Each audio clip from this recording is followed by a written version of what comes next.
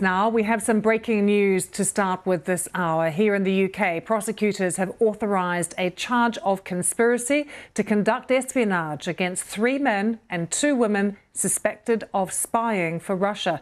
It follows an investigation by the Metropolitan Police. Let's take you straight to the newsroom and our correspondent Daniel de Simone, who is there. Daniel, tell us what details we have. So this has been announced within the last few minutes. The Crown Prosecution Service here in the UK has announced that it's authorised charges of spying charges against 5 Bulgarians who are living in the UK. It's 3 men and 2 women.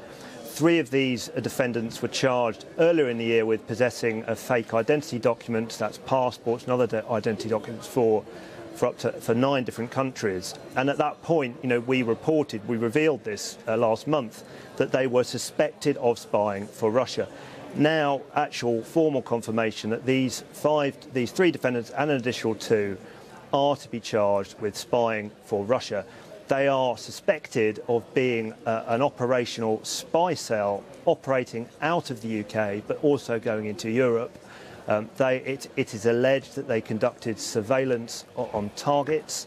One of the defendants, Mr. Orlin Rusev, is alleged to have been running the operations from the UK, that he was also alleged to have been responsible for creating some of the fake passports that the police allegedly found in a couple of properties they searched earlier in the year. This is an unusual case. We don't often get cases like this. These defendants are going to be, they're going to appear in court next week in London at Westminster Magistrates Court, and we'll hear more details then.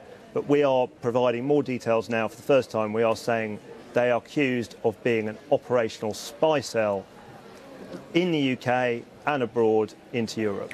Daniel, how much detail do we know about the lives that they led here in Britain?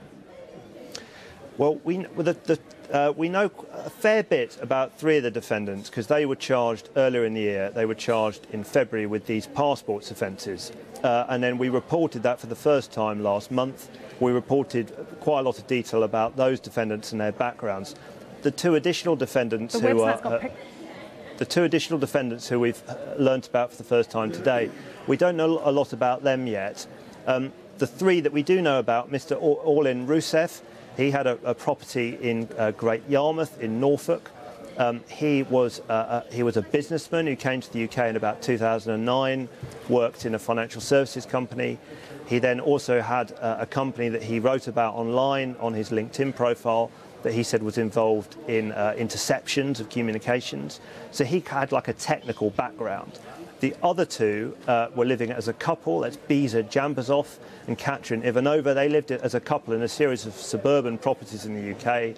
He told neighbours that he worked as a driver for hospitals.